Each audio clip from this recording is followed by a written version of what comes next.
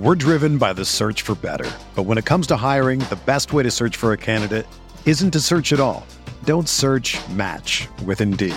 Indeed is your matching and hiring platform with over 350 million global monthly visitors, according to Indeed data, and a matching engine that helps you find quality candidates fast. Ditch the busy work. Use Indeed for scheduling, screening, and messaging so you can connect with candidates faster. Leveraging over 140 million qualifications and preferences every day, Indeed's matching engine is constantly learning from your preferences, so the more you use Indeed, the better it gets. Join more than 3.5 million businesses worldwide that use Indeed to hire great talent fast. And listeners of this show will get a $75 sponsored job credit to get your jobs more visibility at Indeed.com/Blue Wire. Just go to Indeed.com/Blue Wire right now and support our show by saying that you heard about Indeed on this podcast. That's Indeed.com/Blue Wire. Terms and conditions apply. Need to hire? You need Indeed. This podcast episode is brought to you by Coors Light. These days, everything is go, go, go. It's nonstop hustle all the time. Work, friends, family, expect you to be on 24/7. Well, sometimes you just need to reach for a Coors Light because it's made to chill. Coors Light is cold lagered, cold filtered, and cold packaged. It's as crisp and refreshing as the Colorado Rockies. It is literally made to chill. Coors Light is the one I choose when I need to unwind. So when you want to hit reset, reach for the beer that's made to chill. Get Coors Light in the new look delivered straight to your door with Drizzly or Instacart. Celebrate responsibly. Coors Brewing Company, Golden, Colorado.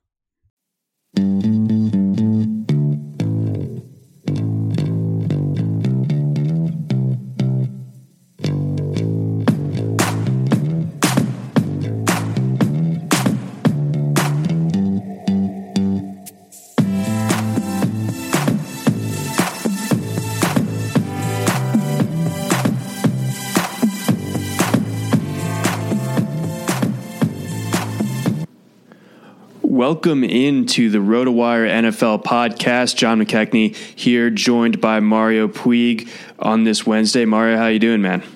I'm pretty good. I'm fully distracted because I have an NFBC draft in like 5 hours, but I'll pretend I'm paying attention to this. I recently looked at your Twitter, and your new bio says I actually prefer baseball. So I see that I'm doing the seasonal.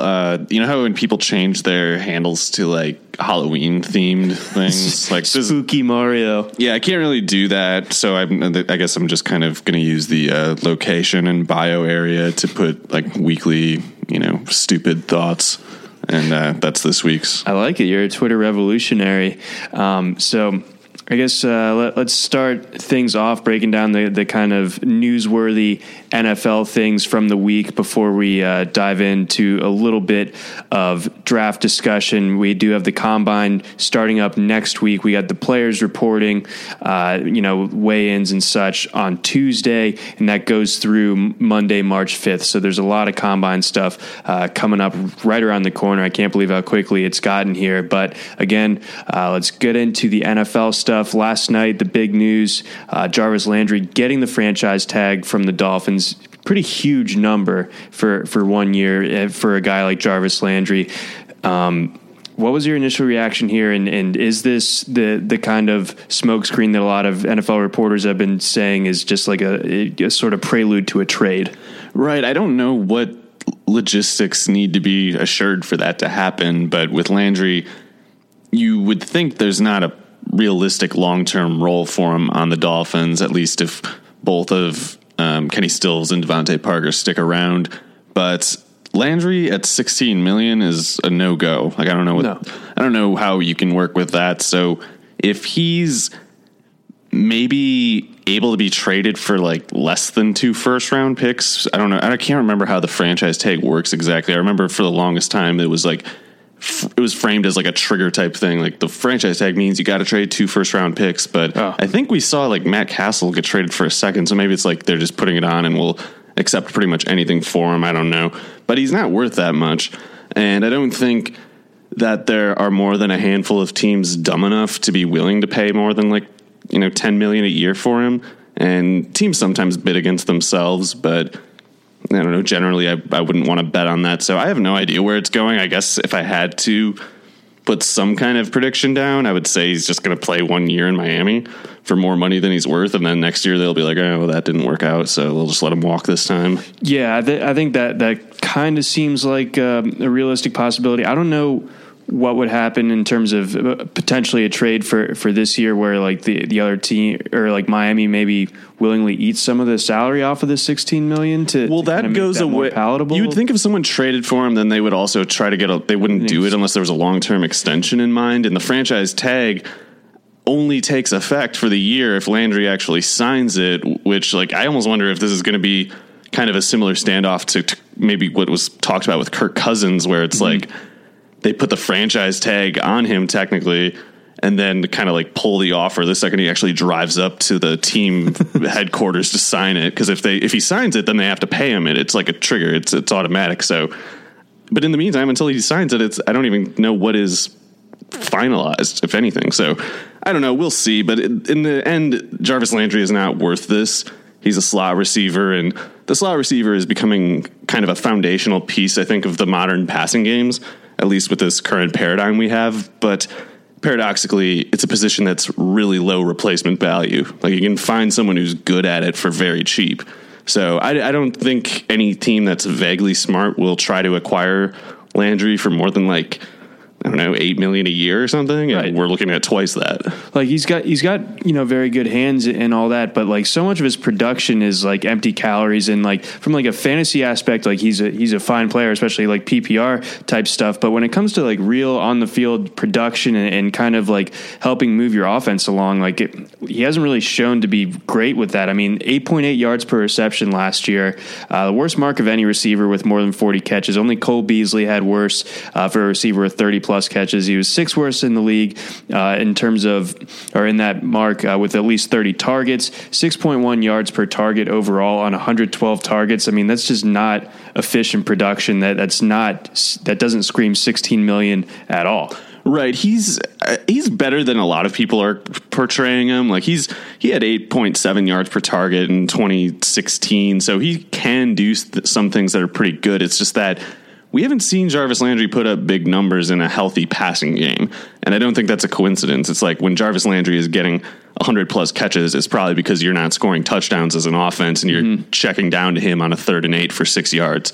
So he's a good enough player. It's just the market right now, the way it's setting up, the demands of the Dolphins, presumably as far as exchanging his rights, I just don't see how it resolves itself, especially when no matter how good he is, he's basically a high-end scenario of him is he's a wide receiver 2 functionally, and he can only pretty much function in the slot. So that's useful for somebody, but not at 16 million or anything close. No. And, for context, this receiving class coming up, and we'll dive a little bit deeper into it next week. But, this is a class that a little bit short on top end talent, but there's a bunch of guys that could probably do similar things to what Jarvis Landry can do. And for you can 15th of the price. Yeah, exactly. Yeah. You find them in the 4th round or later, and there's still guys that are contributing to your team early on in their career. So you can replace that kind of production that Landry has for a fraction of the cost. You have any other final thoughts on Landry here before we move on? Not really. I guess I'm just going to be staying away from the Dolphins indefinitely because I just don't trust anything about their management or even their personnel. It just feels eerie to me, that whole team. Yeah, the whole, pretty much the entire Miami sports lexicon right now between the Dolphins and the Marlins, it stinks to high heaven. So yeah, I think saving money though, of course, not the Dolphins, but but yeah, the Marlins. That's a different podcast, but let's move on. Some news came out Wednesday that Alshon Jeffrey underwent a rotator cuff surgery, an injury that he actually played through the entire season, supposedly. So for him to do what he did, it wasn't the most efficient year ever, but he made plays when he needed to. He was definitely a key receiver for that offense, so that was impressive stuff for him. But the initial concern right now is that his availability into training camp or maybe even preseason is a little bit suspect right now. Yeah, I would imagine he'll be pretty much okay for training camp. Like, he's the kind of guy who, especially given his hamstring history, they're probably not going to overwork much in training camp to begin with. Right. So it's just kind of a pretext for deserved veteran days off, probably, if anything. He's a player I'm fully sold on. And I think after about the first 6 weeks of last year, you could tell like he's going to go off because he was getting the target volume the whole time. And the ways that it was going wrong with him and Carson Wentz was pretty clearly an issue of just chemistry. Like, there were times where Jeffrey was a bit open, Wentz missed him. There were times when Jeffrey wasn't going where Wentz thought he would go, stuff like that. And you knew that wasn't going to last forever. So if he was producing okay despite all this, you knew it was like, okay, this is going to change. And when it does, he's going to go from pretty good to really good. And at the very least, this news of the rotator cuff tear, I think, makes clear that the extension they signed him to was a really good idea. Absolutely. Yeah. So, I mean, this definitely, bodes well. What were like the parameters of that 4-year deal? Oh, I don't remember off the top of my head. I think it was actually less than what our Jarvis Landry figure was, but let me actually just pull this up real quick. Yeah, but either way, I mean, for him to kind of be locked in as a key cog of this offense, he's a wide receiver one. Yeah, totally. Yeah, and he's not a slow big receiver, but he is a big receiver, and like we saw in the Super Bowl, he can go up, pull the ball down even if he's not open, but he will get open too. So he finished last year with just 789, 9 touchdowns at 6.6 yards per target. Every year but one in the previous 4, he was at 8.6 or higher on bad Bears teams. So buy now in Dynasty if you can, because he's going to be, I think, regarded as like a borderline top 5 fantasy receiver, probably by mid-season next year.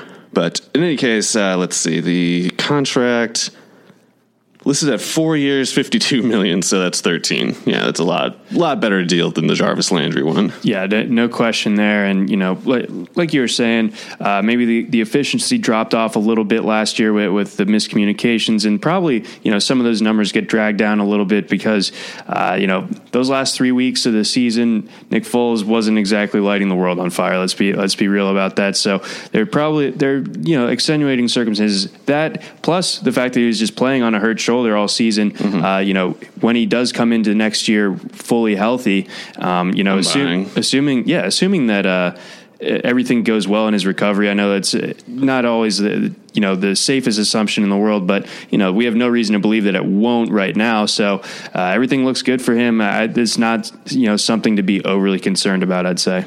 Right. I think you're going to be able to get him as a wide receiver 2 next year in 12-team leagues, but I really like his chances of finishing top 8, top 5 if he has kind of a career year, which I am expecting, actually. Yeah, I mean, that offense doesn't show any signs of slowing down. It's going to get Carson Wentz back.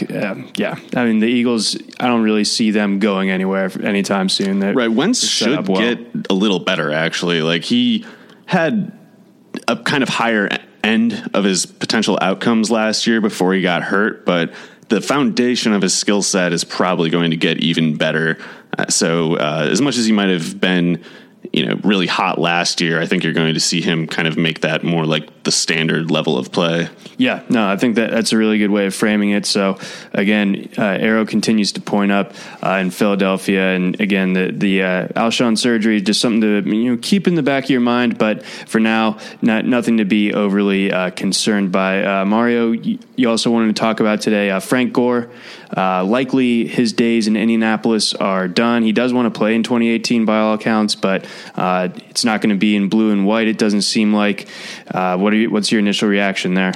Well, I guess we got to watch this because it could set up a promotion for Marlon Mack, their 4th-round pick from last year, who he's kind of a bit polarizing, I guess. It's like everybody seems to agree that he's got talent as a pure runner. It's just that people have different takes on just how practical his skills are. Like, is it going to just remain theoretical? Is he going to be explosive but never get the ball? Is that going to be the story of his career, kind of like Christine Michaels sort of player? But we'll at least, I think, see him get the chance here, and I'm agnostic on him for the most part beyond the general point of him being good open field runner.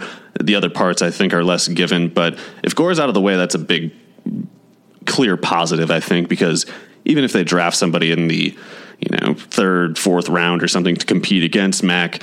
He's got a year in the league. That helps. And what held him back, like his rawness was specifically something that was a result of lack of experience. So he's probably going to be able to show his talents much more clearly in his second year than his first, even with them, changing systems. Okay, I see what you mean, especially as far as, not getting consistent opportunities last year behind Gore. So theoretically, the door should be open for him. But in my mind, like, did he really do enough last year? And I know you can't just like completely throw a guy out the window for not like lighting the league on fire as a rookie, like Alvin Kamara did. But at the same time, did he do enough to really preclude Indianapolis from addressing running back earlier than the third round in a draft where there's a ton of running back talent? I feel like that's something dumb to do. And for that reason, I guess we can't rule out the possibility given the ownership of that team. But the Colts have enough problems at more premium positions that it'd be pretty frustrating if they spent even a third round pick on a running back, in my opinion. So I'm going to try to be optimistic and hope they don't spend their first, second, or third round pick on a running back who objectively doesn't have great odds of being better than Mac anyway. Okay. Just, it's a low replacement level position, and Mac seems like at least a good replacement level candidate. So before spending money on that position, they should make sure they have an offensive line that they can field and a defensive line, a cornerback rotation, things like that, which they don't have. No, they don't. And, that certainly showed last year in addition to, lacking the quarterback. And, the Andrew Luck thing is again, like a whole other podcast. Yeah, maybe consider a backup quarterback before you get a backup or a new running back generally. Yeah. Things, I guess they got Brissett already, so never mind. It'd be a luxury position to be addressing that early. But I don't know. My main thinking there was just more along the lines of that this class is really good at running back. And, I feel personally that if they were going to find someone that early, that they would probably be better than Marlon Mack. But again, there are so many other leaking holes on that ship to where like it wouldn't make a ton of sense. Like it's not the most pressing priority right now. Right. They could get a guy in the 5th or 6th round at running back who could still put pressure on Mac. Like there's no reason to take one earlier, but it's probably going to be like a committee of some kind one way or another. It's just in fantasy at this point, we've reduced our running back strategies to basically having to take those lottery tickets and scatter them and just try to find them at the right prices and then hope that you're on the lucky side of the injuries that happen. Yeah. Like, for every Deontay Foreman share that you got in a best ball league last year, maybe you matched it with a Kamara and, obviously some of those panned out and, helped you cash out in those leagues, and other ones, your Foreman shares didn't really do anything for you. So, there is kind of like that lottery ticket element to a lot of these running backs these days. Let's shift gears and another sort of lottery ticket type. So AJ McCarron gets declared as an unrestricted free agent once the new league year starts on March 14th, I want to say.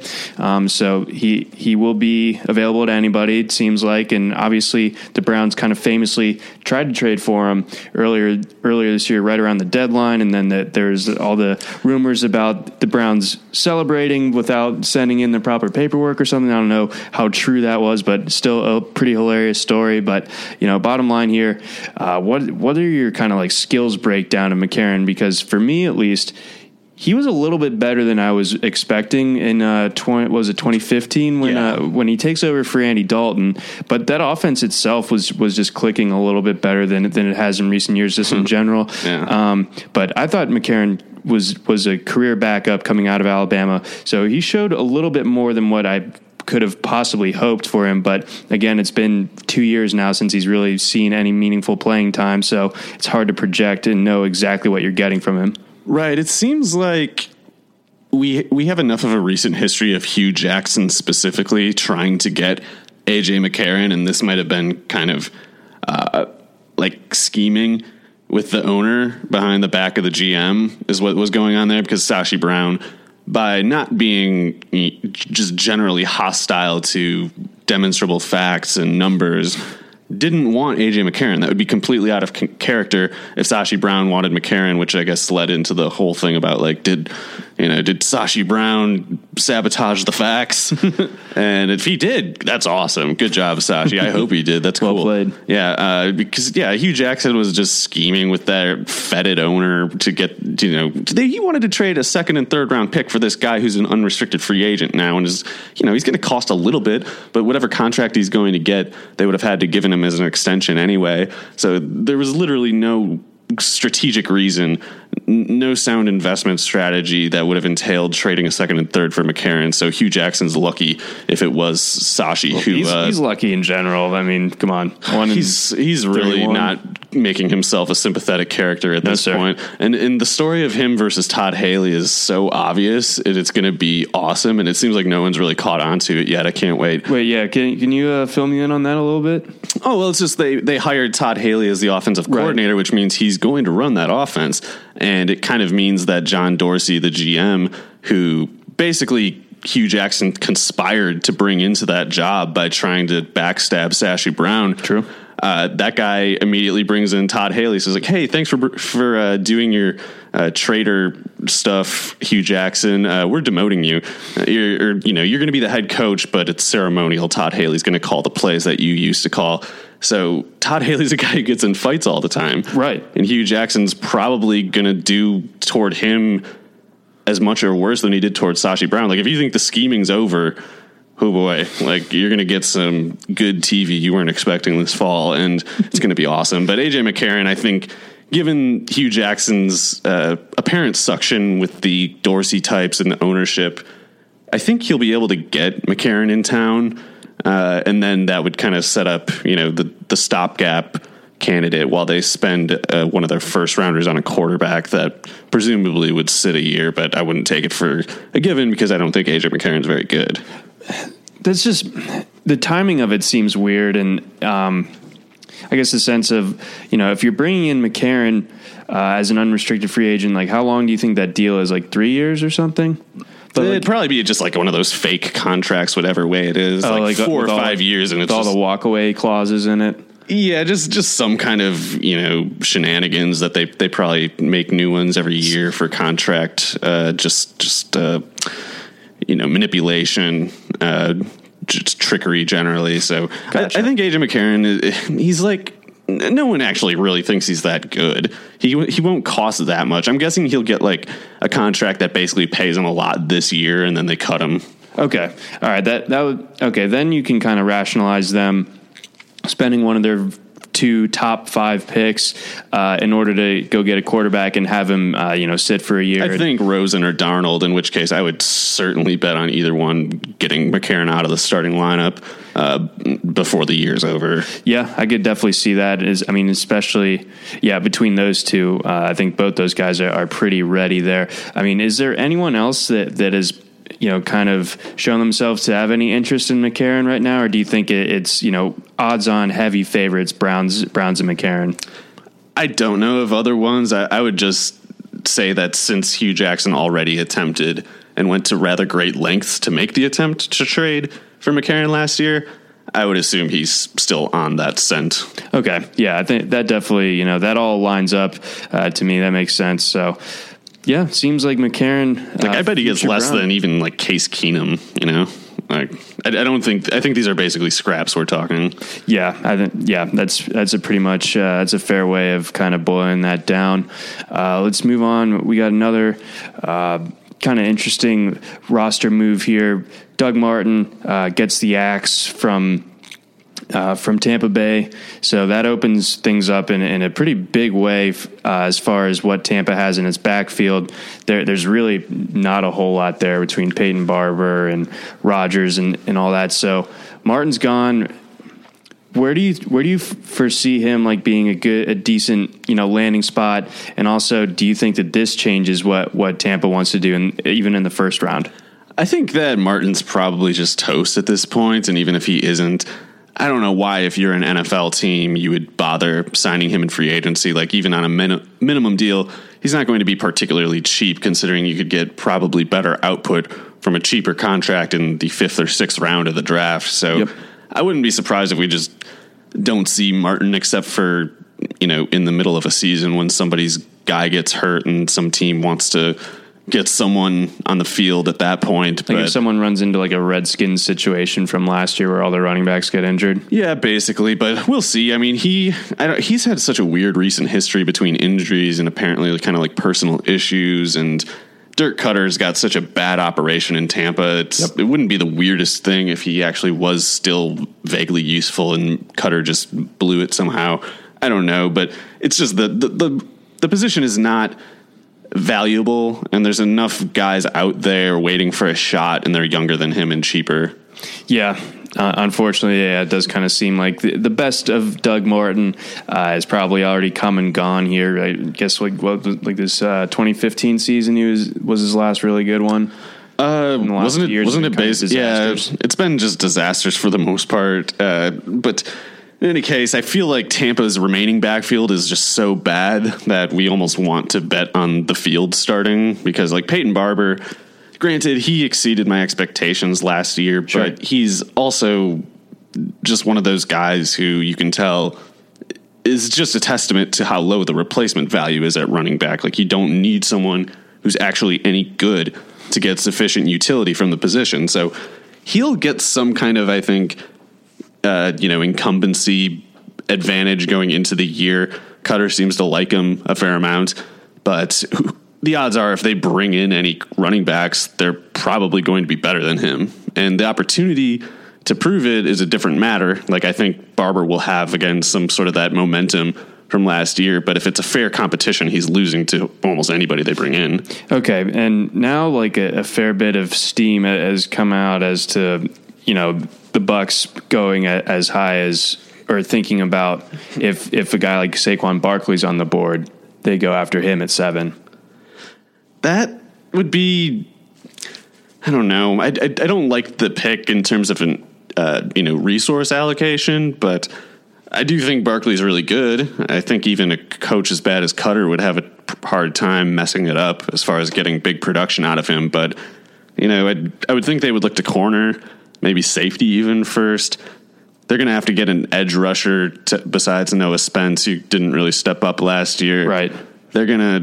I assume they could use some help on the offensive line or something, but I mean, they're set at quarterback, receiver, tight end. So running back, I guess if Cutter is able to sway the front office, might be offensive minded. That's his field. So I guess I could see Barkley happening there. And yeah, again, even Cutter, I think, would struggle to screw that up. Yeah, I think, getting like the difference maker there and like the final piece of having like a really, really complete skill position group would certainly be interesting. But again, like you said, there are probably bigger areas of need on the Bucs, maybe especially on the defensive side of the ball. Yeah, they need a whole new cornerback rotation pretty much. And it's harder to find corners than running backs. Support for this podcast comes from U.S. Bank. When you're looking for a credit card, get one that wins awards. The U.S. Bank Visa Platinum Card is NerdWallet's 2021 Best of Awards winner for Best 0% Intro APR and Balance Transfer Credit Card. It provides a great way to pay for large purchases over time, as well as consolidating other card balances. And speaking of award winners, the U.S. Bank Altitude Go Visa Signature Card is NerdWallet's 2021 Best Credit Card for dining out or ordering in. Earn 4 times points on takeout, food delivery, and dining. Get 2 times points at gas stations, grocery stores, and on streaming. If you're into cashback or travel rewards, U.S. Bank has credit cards that feature those benefits too. Check out their full suite of credit cards at usbank.com/creditcard. The creditor and issuer of these cards is U.S. Bank National Association, pursuant to a license from Visa USA Inc., and the cards are available to United States residents only. Some restrictions may apply. Member FDIC. All right. Yeah, no, I can't really disagree with you there. So let's move on past Doug Martin. We're going to jump into our quarterback and running back discussion heading into Combine. Again, Combine players are reporting as of Tuesday of next week, late February, and then it runs through March 2nd, I want to say, or March 5th, I want to say, I'm sorry. So let's get into the quarterbacks first. Let's go with our own top 5s. I want you to get us started here. I mean, how are you seeing this class shaping up? So there's, in my case at least, the need to distinguish what I think will happen and what I would do if I were making those decisions, because my personal rankings, Lamar Jackson's the top quarterback. Baker Mayfield is the second, Josh Rosen third, and Sam Darnold fourth. I like all of them a lot for various reasons, but because of the way the league has its personnel distributed right now and where the coaches correlate to that distribution of quarterback talent, I'm not as convinced that Lamar Jackson and Baker Mayfield are going to get the opportunities that I think they deserve and would best suit them. So I figure Rosen is the first quarterback picked, if not him, Darnold, basically because they're both the prototypical quarterbacks, whereas Jackson and Mayfield are a little futuristic, if not, unconventional and experimental.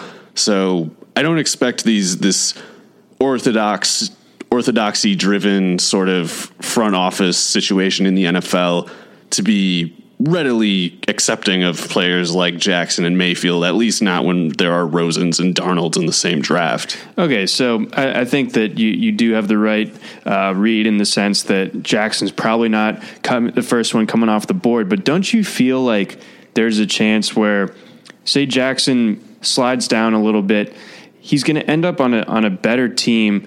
And I feel like whichever team ends up drafting Jackson is going to be doing so for the right reasons and like with the intent of using him properly and trying to get the most out of what he brings to the table, which is something that we haven't seen in, maybe ever. Yeah, I don't know what to make of his prospects of landing in any particular place. Like looking at the first round, the first team that I feel like makes a lot of sense, like easily, is Arizona at 15. Mm-hmm. But that's complicated by the fact that there might be Mayfield, or even, I guess, in some weird scenario, someone like Darnold might be there. So he might drift past that because of a comparable option being there. And after that, you start to worry. It's like, okay, if he going late first, that's a good team. But what if he falls into the early second and some stupid team gets a shot at him there? Because he's not getting past the early second, in my opinion. But in any case, I feel like, depending the combine measurements, like if Jackson has 9 3/8 inch hands, that opens him up more realistically to a team that deals with cold weather, like Baltimore, any North Conference teams generally.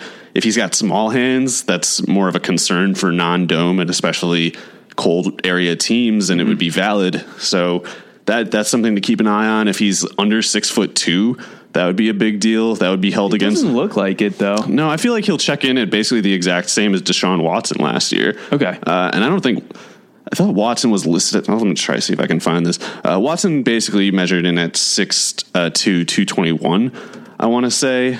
And I feel like he was listed as not particularly more than that in college. He was listed at 6'3", 215. So that's it's pretty much right where Jackson's at 6'3", 211, they're listing. Gotcha. So if he checks in at 6'2", 220, it's like the size concern criticism of him is just kind of ridiculous, as long as the people making it didn't also wage it against Derek Carr, which I'm going to take the liberty of assuming most of them didn't. Nope. And in any case, we'll see. I think he'll be like 6'2", 220.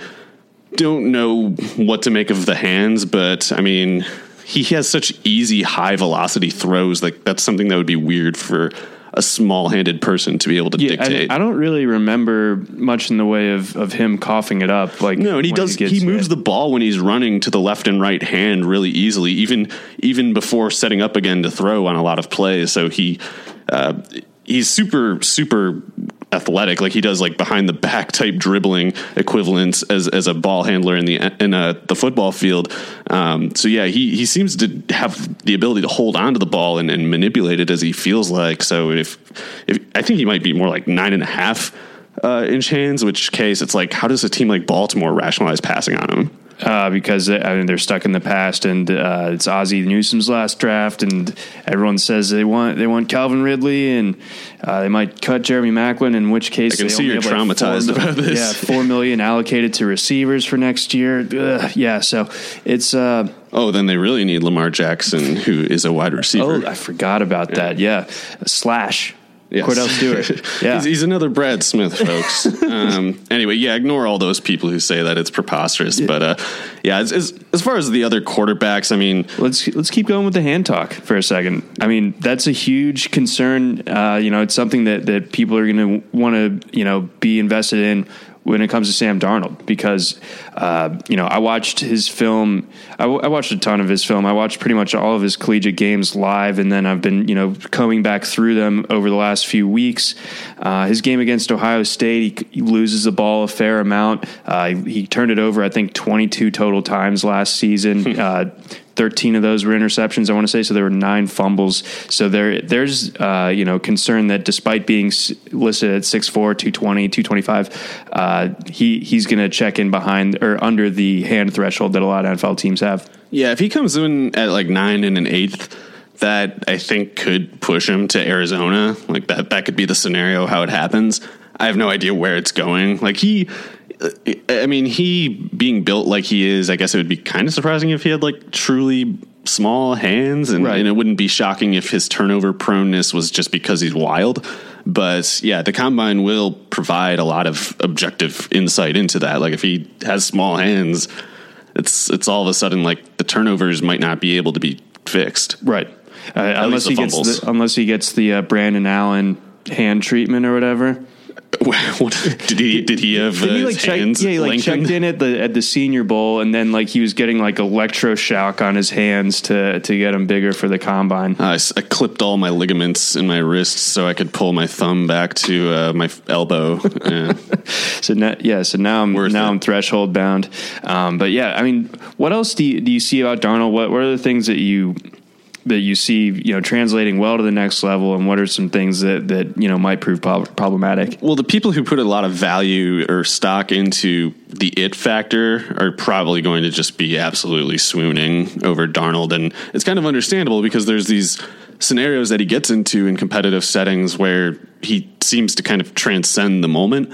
And especially like that Penn State game, the bowl game comes to mind where in hindsight, there was a lot of explosive talent in that game, and he kept them coming back against what at the time was, well-regarded defense. So the over-under didn't anticipate the outcome there, and that's kind of, I think, further testament to him. It's not like he was playing some, weak defense in that game, and there were high stakes. He kind of rose along with them. So that part comes out well. I think the arm looks totally good. I don't know enough about coaching quarterback mechanics to give like a qualified opinion on his footwork or throwing motion. But when I watch the throwing motion, like we mentioned in the last podcast, it doesn't seem like he's got it as a means of creating like fake arm strength. Like it's not a windup that he has to do because he's not strong enough to get the velocity on a shorter windup. It's like just kind of has this arbitrary arm slot. Mm-hmm. So if he can make whatever mechanical adjustments he might need to make in his footwork. The footwork I definitely notice is an issue a lot where, maybe the wacky arm motion comes from the need to generate that because he's off his back foot like a ton. He really does kind of. What I noticed yesterday, especially when I was looking a little bit closer, and his offensive line failed him a million times against Ohio State, especially, but they have, future NFL, first 2-round guys in Sam Hubbard, who's in this year's class, and then obviously Joey Bosa's brother. But Darnold, he seems to break outside the pocket and move to scramble a little bit. Like he's a little bit quick triggered in that sense. So he starts scrambling and gets off script really, really quickly. It seems like, so he doesn't stand in the pocket willingly as much as you might think, or at least that's how I kind of viewed it yesterday. Did you see that as much in 2016 though? Because there I feel like a lot of warts that came out this year that I did not see in 2016. Right. I mean, like, as far as perhaps the change being explained by changes in circumstances, because I saw more of him in 2016 than of last year, actually. Okay. And when I watched in 2016, I thought he was like very advanced in pocket poise for a player who had just gotten on the field. basically. Oh, yeah, we were totally in agreement. We both felt like he would have been the first overall pick if he was last year. So then at that point, the question is, like, does last year happen because he had this weakness all along that was exposed, or did something else change? Did the offensive line get worse? Did losing Juju Smith-Schuster to the NFL kind of, reveal a weakness, or was it more like the alternative was unfairly lesser to the point that, like, you can rationalize Darnold's failure with these things? And I don't know. I don't actually have an opinion, but I guess it's just like wherever we go from here, whatever Darnold's final projection is based on your suspicion as far as the answers to those questions. And because I'm kind of pro Darnold leaning, because I feel like when you're prodigal with your production and just general skills display like he was in 2016, you always expect like the fall back to earth eventually. But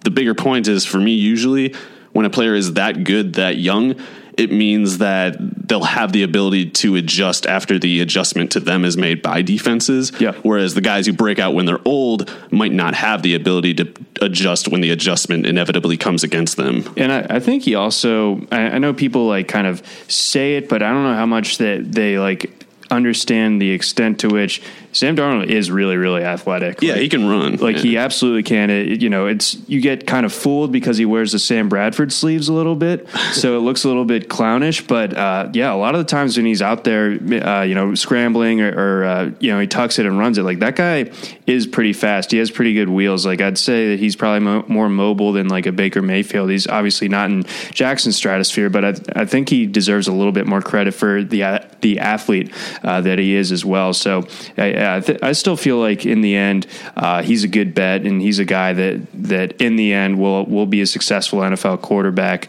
But I also feel, as far as immediate impact, that Josh Rosen seems like the guy for this draft personally. And he translates most easily to any given scheme. Yeah. There's not a coach in the league who would say, I don't know how to use Josh Rosen. Whereas with Lamar Jackson, there are some coaches who, even if they like him as a player, they really sincerely would not know what to do with him. And I think that's their problem, not his. Rather, it's their fault.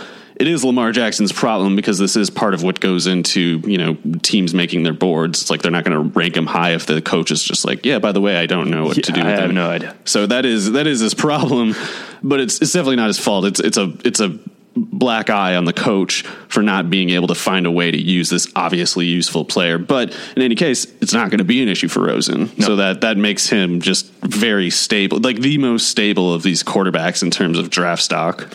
Yeah. And, I think that for him this year, to bounce back from the shoulder injury that, like, coming into this year, I was frankly pretty worried about what Rosen would do. And, I wasn't sold on that offense. I don't think the weapons around him for the most part were all that good. I do like Jordan Lastly. We'll get into him. They had a lot of drops last year. Yeah, him and Lamar had a lot of drops, and not so much for the other two. Yeah. So, there was definitely that element for Rosen. But, he comes out first game of the season against A&M, leads this ridiculous comeback, uses his tight end to masterfully. And he's always just kind of like moving defenders with his eyes. He's really, really good at that. Baker Mayfield's really good at that too. But Rosen, his down the field touch, I think, and his accuracy in that sense is something that's a little bit underrated too. I think that's something that kind of sets him apart as well. Yeah, that's why I would ultimately bet on Rosen being the first pick. I feel like to put Darnold at the first pick would take some speculation in not the most charitable sort, like just basically assuming the Browns are stupid, I guess. And touche, maybe they are, but Rosen's the kind of quarterback that even the stupid guys pick with no trouble. Yeah, I mean, he really is like that safe. Like, I really feel like his floor is Matt Ryan. He's about as safe as it gets. It's like even like a Cam Newton had a lot of risk, and I wouldn't put Rosen in that grade of prospect. But it's like, as far as risk goes, you can't realistically expect it to be any lower. Like, I think that Rosen. Yeah, I think Rosen's safer than like what Goff was coming out a couple years ago. Yeah, more than Wentz too. Yeah. So yeah, I think we both agree that if Rosen will at the very worst be one of the first two quarterbacks taken. And Matt Ryan is a good floor projection. I think we would expect him to be better, but his worst case scenario is still probably like an above average starter. Yep. With not a star, like a couple of Pro Bowls mixed in on a given year, but yeah, Rosen definitely sold on him. So let's get into Baker Mayfield a little bit. What's sort of your expectation for him in terms of a potential landing spot and like what he does best and what might concern you for the next level? I just don't see any concerns. I know the height it's some objective concern in the sense that when you run historical comps, the 6 foot tall quarterback doesn't have a long history of producing in the NFL. You're basically talking about, I don't know, maybe like Chad Pennington, and then you're down to like Russell Wilson. So it's not a long history, and it's in a lot of senses no history at all. But I feel like Wilson has especially shown that a lot of the premises that went into the devaluation of a sub 6 foot quarterback just wasn't sound. Like they want the tall quarterback because they want him to be able to see over the line. Like, I don't know how he does it, but Baker Mayfield clearly is seeing the field, and he's not getting tipped at the line or anything like that. So like Brock Osweiler is a massive human being who like always gets his passes tipped at the line. Yeah. So it's just, you can tell the scouting school invested in a false premise that tall means see field, short can't see field. Like that's just, they can't unbrainwash that out of themselves. Yeah. So they will believe it no matter what reason there may or may not be. So Mayfield has that going against him in the sense of his draft capital. I feel like wherever he goes, wherever he's picked, he's going to immediately make clear that it's just not going to be an issue. Yeah. So, and I think it'll be a Russell Wilson type ascent too. It's like, he might even go to a team that thinks they have their starter. They'll be wrong. Like, it's going to be him, I think, wherever it is, barring an extremely weird scenario, like, you know, falling to the Chargers, I guess, or something like that. Like, there needs to be a top 12. I still believe in the Cardale Jones era eventually. I still like Cardale a little bit, but yeah, it's basically, I think there's a good chance Baker Mayfield is like a top 20 quarterback right away. Yeah, I just don't see any issues in his game. I think he's really good. The guy is just absolutely lethal out there. Yeah, and I was skeptical of him because he got ran out of Texas Tech by Davis Webb, but it's like in hindsight, clearly that's just Cliff Kingsbury. That's a Kingsbury fault. Yeah, Cliff Kingsbury doesn't know what he's doing, so he was just like, get rid of this Mayfield guy. I can't use him. So he goes to OU, beats out Trevor Knight, who had just won the Sugar Bowl, right? Yeah, against was that after the Alabama one, or was that the other year? No, that was a year later, I think, even than that. Okay, but yeah, it's like the guy who beat Alabama in a bowl game as like a redshirt freshman at quarterback. It wasn't even a competition. It was like he got there and just won. Like before the team got anywhere near the fall, they were just like, by the way, Trevor Knight will not be playing quarterback this year. It'll be Baker Mayfield. And, you know, Knight couldn't throw the ball, but he was a good college quarterback at least. And if you can beat Alabama with him, it must not be that terrible. And yet, yeah, Mayfield just kind of stepped into the zip code or whatever, and they were just like, this competition has ended. Yeah, so I could definitely, if he, you know, presumably he is going to land somewhere where there isn't a great starting quarterback. I think maybe we alluded to the idea of like, you know, someone signing Case Keenum, but also doubling down and drafting a guy like Mayfield. Yeah, Mayfield would win the starting job, I think, and that would be even if it was like a, you know, curmudgeon coach. I feel like it would just be a laughable premise to watch practice and say like, these guys are competing for the same job. It's like, no, not even close. But yes, so I guess Rosen at 1 makes the most sense to me. The Giants are saying they're going to start Eli Manning next year.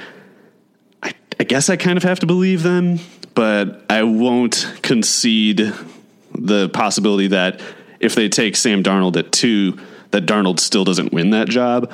So, but yeah, I guess at 2, even with Eli, like, how can they possibly rationalize not taking a quarterback there? I can't imagine it. So I guess I got to think Darnold at 2, and then you're talking trades scenarios after that, because somebody will only be able to use Mayfield. Like, they won't be able to use Jackson, and they're going to try to they'll motivate them to trade up, I think. So I don't know. One of the Broncos or Jets, I guess, is what I would have to reduce Mayfield's options to, but I wouldn't rule out somebody, I guess, I don't know. Like the Bills have 2 picks right back to back that they could package to move up if they wanted to. Yeah, that's the kind of team that I would think would take Josh Allen probably in the second round, because I don't think Josh Allen's going in the first round. But I'm also only making that presumption because I think it would be a terrible idea to draft Josh Allen, or at least to make him your like foundational prospect. Like, he should be regarded the exact same way Cardale Jones was. Like, he should be a 5th round pick with a cannon arm that no one knows if he's going to do anything or if he's going to be out of the league in a year.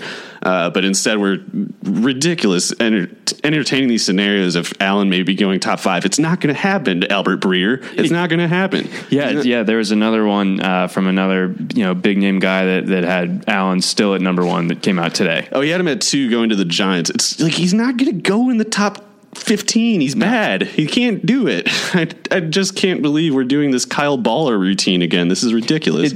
Even with like the goalpost from the 50-yard line, like from his knees or whatever, like didn't he do that yesterday? He was doing Kyle Bowler tricks. That's literally Kyle Bowler. Yeah, he's doing like these tricks. Like, he's like, hey guys, remember that trick the backup quarterback for Connecticut did? Josh Allen can do it too. Like, who thought this was a good marketing campaign?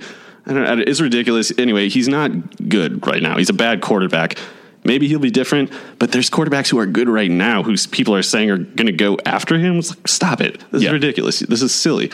I think Allen, though, would make sense for the Bills because they're the kind of team that looks at Sammy Watkins and Marcel Darius and are like, this is bad. I can't use this. Don't like it. Like, so can we get rid of these two? Maybe get Jordan Matthews and EJ Gaines instead in here. Let's get rid of this Ronald Darby. Who is he? That's consistent, I think, with the Bills' recent front office behavior to take Josh Allen in the second round. But even they're not going to take him in the first, in my opinion. So I think Jackson goes before Josh Allen. And like I said, if he has like 9.5-inch hands, I think Baltimore at 16 makes a ton of sense because, like, I mean, come on. If he has the hand size and the fumbling and the slipped passes in the rain or snow or the wind is no longer a concern. Like the velocity isn't a concern. The wind's not knocking that ball down. So if he has the hand size to project into the AFC North, I feel like he makes a ton of sense for Baltimore at 16. And if not there, I don't know, just somebody's got to take him. Like I've seen some Lamar to the Steelers. Maybe Jacksonville. That would work fine enough because, I mean, you're not worried about winter games in the playoffs there. No. So I think he'll go. I guess I'll say right now for Jackson, I would guess either Arizona, Baltimore, maybe the Chargers, but I kind of doubt it, and then all the way down to probably the Jaguars at 29, but would really be awesome is if he went to the Saints at 27 because Sean Payton has his model of offense based on Drew Brees' skill set, but I think he'd be good enough as a coach to devise a new way to find a way to use a player like Jackson, especially in that dome with Kamara. You think Payton has enough left in his own tank where he's willing to hang around after Brees is done?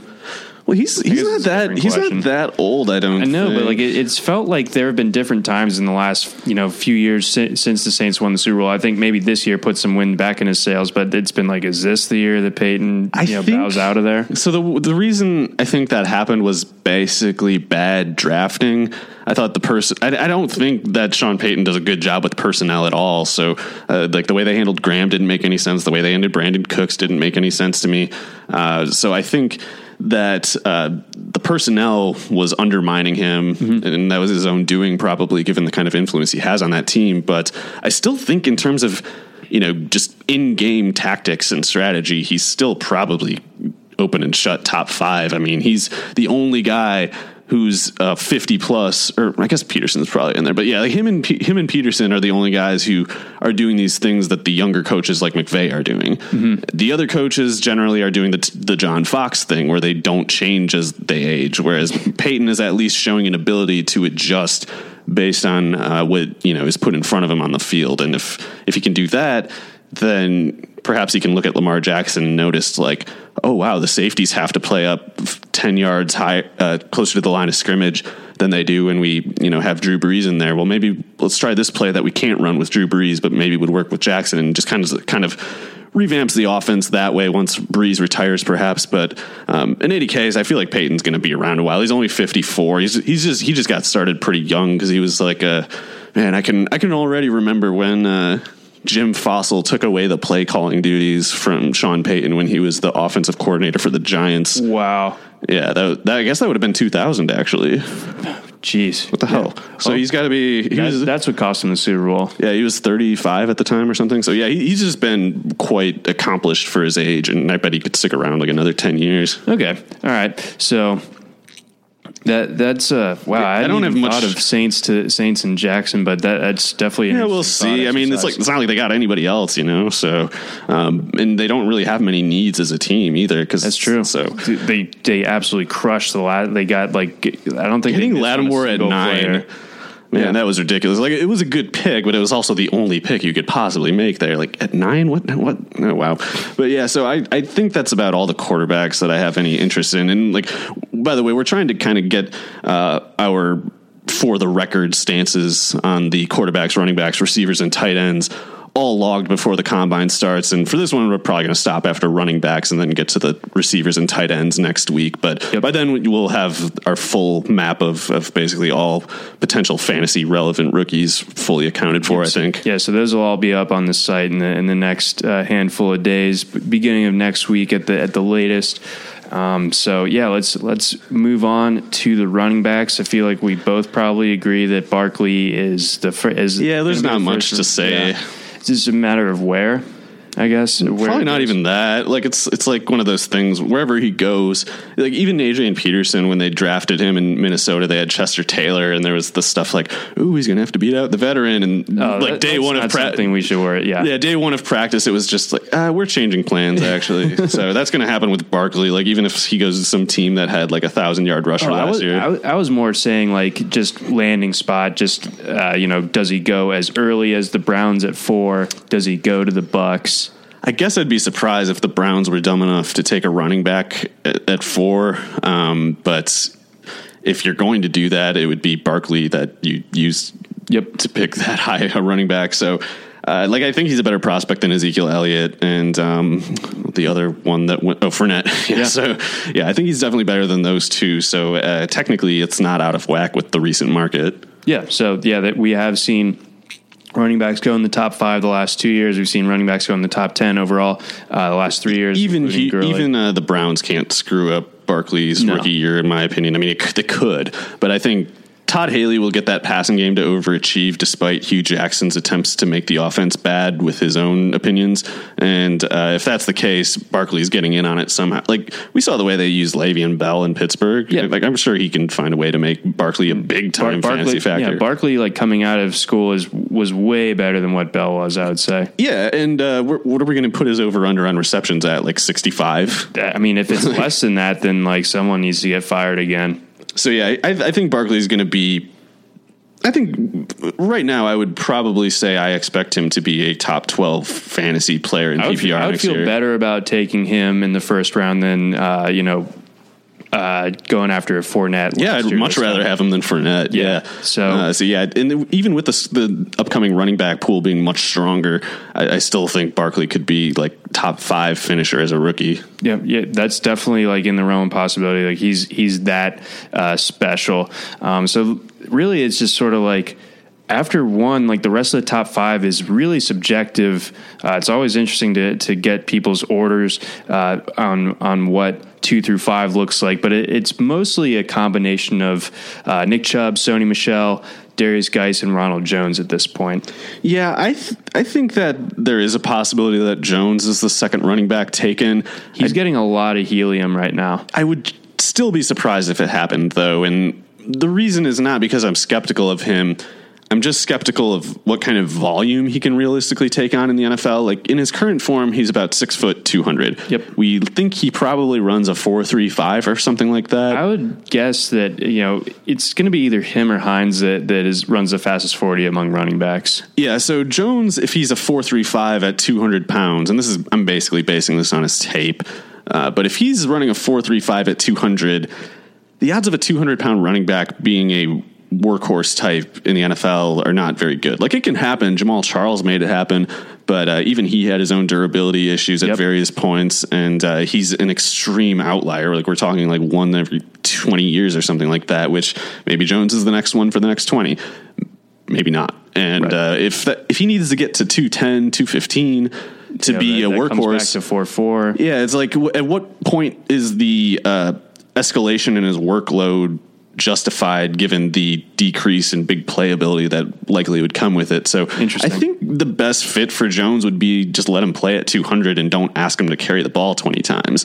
And in that case, he's not like a foundational piece. He's like the Kamara of the offense, which isn't enough. Like, that's a really nice thing to have. Your offense, but you got Kamara in the third round, not the first. So we'll see. I'm kind of skeptical of him being the best bang for the buck, but I can imagine, especially if he lands in a good offense, I can imagine him seeming worth it, even if it was like, paying $1.10 for $1 value or something like that. But the other guys, Chubb, Michelle, Geis, I'm not having any worries about them taking 20 carries. Sure. So I feel like Chubb is going to be the best of both worlds between, athleticism and workhorse ability.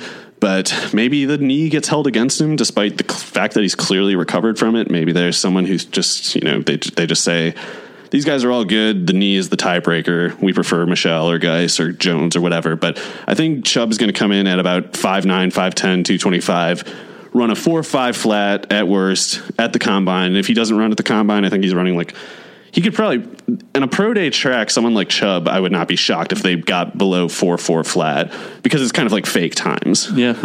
He can run a fake time with the best of them, I bet.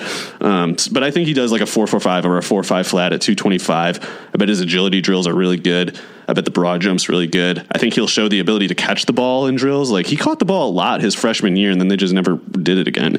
Right. And I remember some of those games. Sony for. Yeah, and I remember some of those games, and it looked like, this guy is not worse than Todd Gurley. Like, that was the first thing I thought. Like, I thought there's no drop off from Todd Gurley to this guy. Yeah, there really wasn't. So I'm a huge fan of Chubb. I would guess he goes like late first, early second, and I think that's the same for Michelle, Geis, and probably Jones. But there's a lot to be determined in that at the combine. Right. And I guess moving, touching on someone else from that same backfield, Sony Michel, he was a guy that I had been a little bit sour on his first 3 years, because he came in as a bigger recruit at Georgia than Nick Chubb. He was a bigger deal. Nick Chubb just kind of immediately outshines him. But Michel carries the load after Chubb gets hurt in 2015. Doesn't really do a whole lot, though. Like, his yards per carry was pretty mediocre. So coming into this year, I think he got a little bit bigger. I think the offensive line play certainly played a role in him, getting a little bit bigger holes to run through and such, but he also just showed the vision and the explosion. Like, he just immediately gets up to speed in a way that like Ronald Jones does, but he does so like 215 pounds. So really explosive guy for his size, and he runs with a little bit more thump than I think people give him credit for, because he's running next to Chubb. Yeah, and with Michel, it seems like he he has that really quick getting to top speed in a straight line ability. And based on last year, I think you would have to say he sees the field pretty well. Like, I don't expect to ever see a 1,200 yard rusher in the SEC doing 7.9 yards per carry. Like that, you might see 7.9 yards per carry, but probably not at 1,200 plus yards. That's just almost impossible to have that level of efficiency over that much of a sample size. So he seems to see the field really well. He probably manipulates safeties, blockers, linebackers pretty well. He should test quite well. And what's interesting about him is he is powerful when he gets up to speed. He's not so much powerful from what I've seen like in the backfield, but when he gets to that, like when he gets to like his third stride, he starts running people over because he just has like so much momentum at that point. If you watch the Vanderbilt tape, if you watch the Florida tape from this year, just absolutely just trucking over people. And you know, that was just kind of a regular thing for him this year. Like his improvement, like no one in my eyes as a running back improved their stock, especially among the guys that came back for their senior years more so than Sony Michel did. I thought he was like a 5th rounder last year if he came out. Oh, really? Yeah, I was always thinking of him as like a 3rd, 4th, and now probably like a 1st, 2nd. But yeah, he had an amazing year. I would just say that the main distinction between him and Chubb, I think, is Michel has build-up power, whereas Chubb has anchor power. Like, I don't know if the anchor power is there for Michel, because Chubb, you can hand the ball off and he just like stands there and he'll break a tackle. Like Michel, I don't know if he can do that. I think he kind of needs to get that velocity up before he can, get the momentum to actually break through an opposing force. But yeah, I think he can be a potential workhorse, and at the least he'll be, he'd be great, I think, in a Kamara type role. Yeah, I think he has a 3-down skill set. Yeah, I think so too. It's just like I think I wouldn't expect. I guess Barkley could do that, but like Chubb, I wouldn't quite think would be able to do like the route running type stuff from the slot that Kamara can do. Whereas with Michel do that at certain points in his Georgia career. Yeah, so I think he'll really stand out for his versatility, and like if he tests similarly to Jones, how can you take Jones ahead of him when we don't really know what Jones can do as a pass catcher? He kind of did it okay. He wasn't bad or anything, and it was also the scheme didn't really give him the opportunity. There's like almost no pass. But with Michel, we know he can do it, and if he's similarly athletic to Jones at 15 pounds heavier, then I feel like Michel should probably be ahead of Jones. But Jones is much younger, so there's just a lot of ways to interpret these guys when they're this good and in slightly different ways. Yeah, it's really I love this top 5 among the running backs. And then Geis, we haven't even had a chance to talk about, but it's like he's probably not the pass catcher that I would at this point project Geis to be a worse pass catcher than Jones too, like worst out of the top 5 basically. Yep. But he's such a good runner when he just has the ball. Like he's in terms of a pure runner, like there's not many players like him going back a long distance either. Yeah, like, he's a violent, strong runner, and he gets up to speed in a hurry, and he's really quick. Like it's all like as a pure raw. Like this is almost the guy like if you were playing like backyard football, you would pick first because it's just a matter of just losing people or something. But yeah, he's amazing at that. Yeah, like the showdown almost between him and Barkley as far as like freak show combine stuff is going to be something to watch. And all these guys, I think, like the top 5, I think Barkley will definitely kill the combine. I think Chubb will. There's some people who think he's like slow or something. I think he's going to kill. They must have like willfully ignored the last year, or they just like really, really put all their emphasis on 10 carries from the national championship game. Yeah, it's stupid, but yeah, I think Chubb's going to test really well. I think Michel's going to test really well. Geis, you would, I think, put more in that Jones category as like the second, like they're tied for second behind Barkley in the expected combine performances probably. But yeah, all those guys are awesome, and it's not until you get to the Rashad Penny and Royce Freeman types that you even concede the possibility that they're anything less than elite athletes. And those guys don't look like elite athletes or anything close. They might only be like average athletes. You're kind of banking on their skill sets, I think, based on their production. Like maybe they can't run that fast in a straight line. Maybe they can't jump that high, but they're so good at things like seeing the field, seeing their blockers, reading, the blocker relative to the defender and identifying what kind of gap containment the defense is using, and figuring out without even having the time to think about it which way to go and when, and things like that you can't really that you can't describe to someone. You can't really teach it. They just seem to have it. Yeah, because otherwise, like, you would think you can't produce like Rashad Penny 7.5 yards a carry. He had like 9 200-yard games last year. Yeah, it's pretty much like it was more surprising if he didn't just absolutely crush the other team. Yeah, and he had a big game against Stanford, so it wasn't just the product of playing in the Mountain West. Like he just butchered everybody, and it's like, how does this keep happening if he is slow and not good? Like it's not possible. Like we've seen what bad players look like. It's not this. Yeah, and he's not running behind a pro offensive line. Right. So him and Royce did it more at the, higher level of competition at Oregon. But I think both of those guys basically look like they're going to run, 4.55 at best, maybe pushing it 4.6 flat, maybe even worse than that. I don't know. But the production says they'll find a way to overcome that if it is an issue. At least I think so.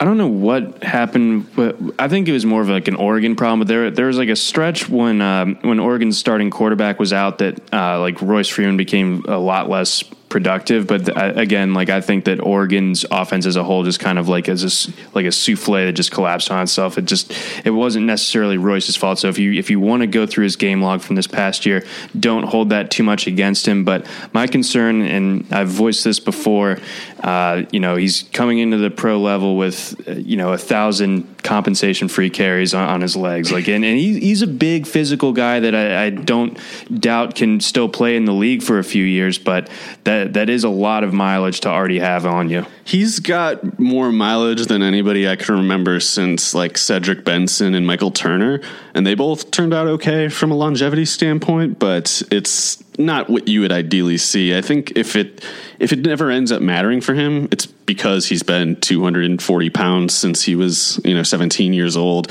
and I still think there's some athletic traits in both Penny and Freeman. Like I think the production is just impossible if they don't have like better agility than average for their certain body mass index, something like that. Even if it's subtle, even if his workout numbers aren't great relative to some of the other clear freaks at running back, it's still like if you adjust for size, they'll come out well above the average again.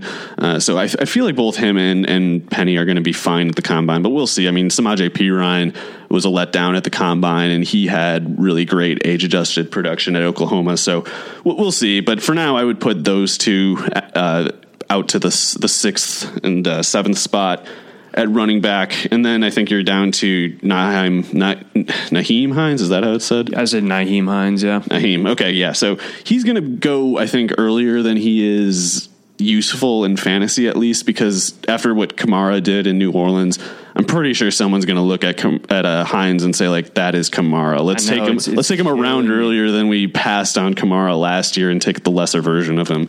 It's infuriating. Like it's not like this year's Kamara is a thing, as if Kamara comes out every draft. Right. It's just so absurd. But like you said, like that's something that's being like bandied about now.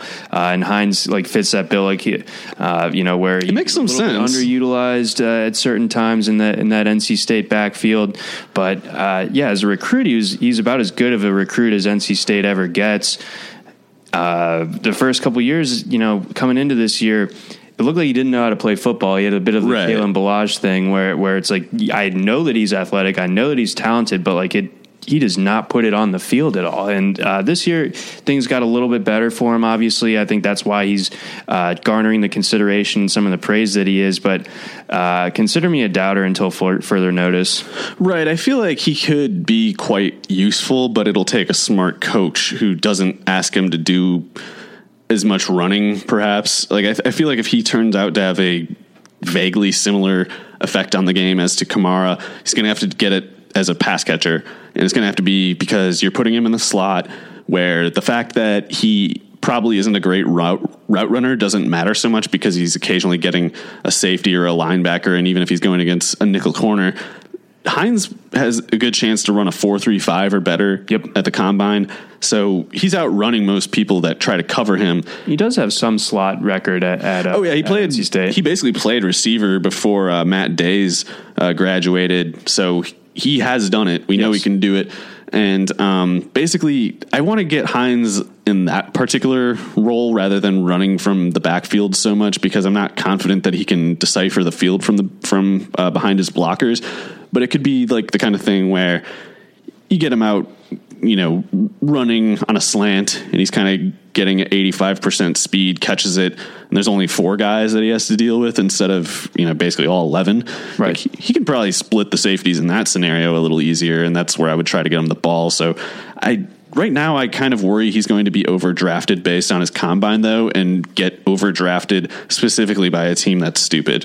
And because it's like the team that wants him and isn't stupid just drafts him last year. you know? Right. The better version of him. Precisely, yeah. I think that's a really good way of framing it. So, the Kamara comp could almost end up hurting Hines in a way. Like it won't hurt his bank account, but it'll. The Colts will draft him. Yeah, there we go. And then they'll just scratch him all year. I wouldn't wish that. They'll scratch him all year because they're like, he's not actually Kamara. This is a ripoff. It's like, no, you don't know how to use anything. All right, so looking at your pre-combine running back ranks from recently, obviously we still got some time for wiggle room. Running back that I think the public perceives to be a lock for the first 2 rounds, that I think you and I both find is a guy that comes a lot later. Yeah. Kerryon Johnson. Yeah, it's ridiculous in my opinion. Like you got all these people who, and these are smart people too that I see falling for this. Like normally it's just the film draft Twitter people who fall for a player like Kerryon Johnson, who he basically, I think, just looks better on tape than his production ever turns out to be. Yeah, his production's like bad. Really pretty, yeah, and shaky. It would be one thing if he had 285 carries this year. He had a 4.9 yards per carry. That's something that I could excuse if it was like in the 2 prior years when he had lower workloads. He doesn't even have a blip of explosiveness in his numbers. Like if you can't get over 5 yards a carry in a single season, when in one of those years you had 52 carries, 182 in the other, that means you're basically just plotting always. Like there's not even like the unsustainable blip in his numbers. Like that part doesn't even happen. And the people that are really, really backing him strongly, it's like, well, he runs like Le'Veon Bell. Like he's patient. No, he doesn't. No, he does not. He runs like a puppet from Team America. Yes, yeah. He's weird because he's kind of like hoppy type of steps. He's like listed at 6 foot 205 or 210 or something like that. And he does seem to have like, I don't know, like what the term would be. Like his arms fly about like Woody from Toy Story or something. Thank you. Yes. Yeah. So it's I don't know. He probably has some use in the NFL, but he's like Wayne Gallman.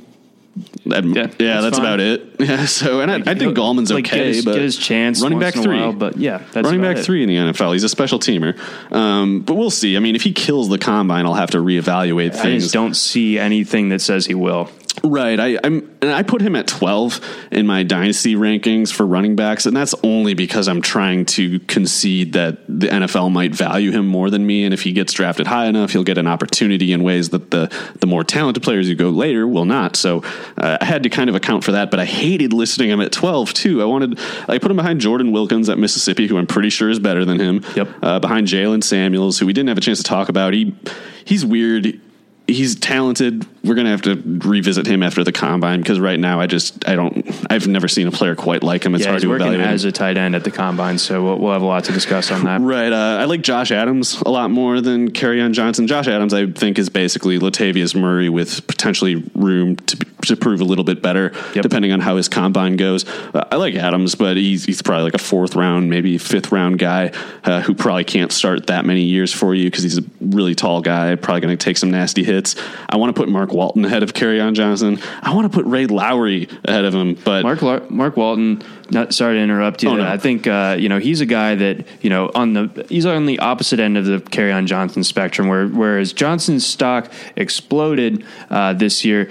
Walton was a guy that was kind of, like a trendy name coming into the year, but gets the ankle injury, kind of sits out for the vast majority of the season. You completely forget about him. Like the Miami team is in your face everywhere, but it's all the turnover chain. So there's no mention of Mark Walton at all, obviously. But if you look back to 2016 and in the early parts of this year, I mean, I think they opened against Bethune-Cookman and he was, averaging like 15 yards a carry against them or something ridiculous. And you watch his film, he's so slick and slippery. So I really like his game a lot. He's small, so he's a little bit kind of tough to get him off his center of gravity. He has that density thing going for him. Like he just anchors well, and players who are stronger than him still kind of just wash over him when they try to tackle him because he just grips the ground better than them. Exactly. Yeah, that is a really kind of interesting way of summing that up. But yeah, no, I totally see that. So yeah, Walton's a guy that like pre-combine might not be getting enough love that you're definitely going to know a lot more about afterward. Yeah, I definitely think he's better than Kerryon Johnson. And Mark Walton has some of the same concerns with his rushing yard per carry average. Specifically his freshman year, he had 3.5 yards per carry, but that's distorted by the fact that he was getting a lot of red zone and goal line specific work while Joseph Yearby did everything between the 20s. And what's his face? Al Golden was their coach, so throw it away. Just throw because of Al. Yeah, definitely. He had 9 Mark Walton had 9 rushing touchdowns on 130 carries, did 3.5 yards per carry. But then when Yearby left, the next year he did 5.3 yards per carry. Still not that good in the ACC, but he had 14 touchdowns and 209 carries. So he's had a very unusually high percentage of his carries basically occur in short yardage situations. Okay. Whereas with Johnson, he's had a lot of, he was like their only short yardage option. So that's, he gets credit for that, whatever it is. But I don't think it was as high as a proportion as Walton. So we'll see. The combine will help sort out some of that stuff. And I guess I should mention Ray Lowry wasn't actually invited to it, which was really disappointing to me. I still think he's good. I think he still profiles as a Ahmad Bradshaw kind of player.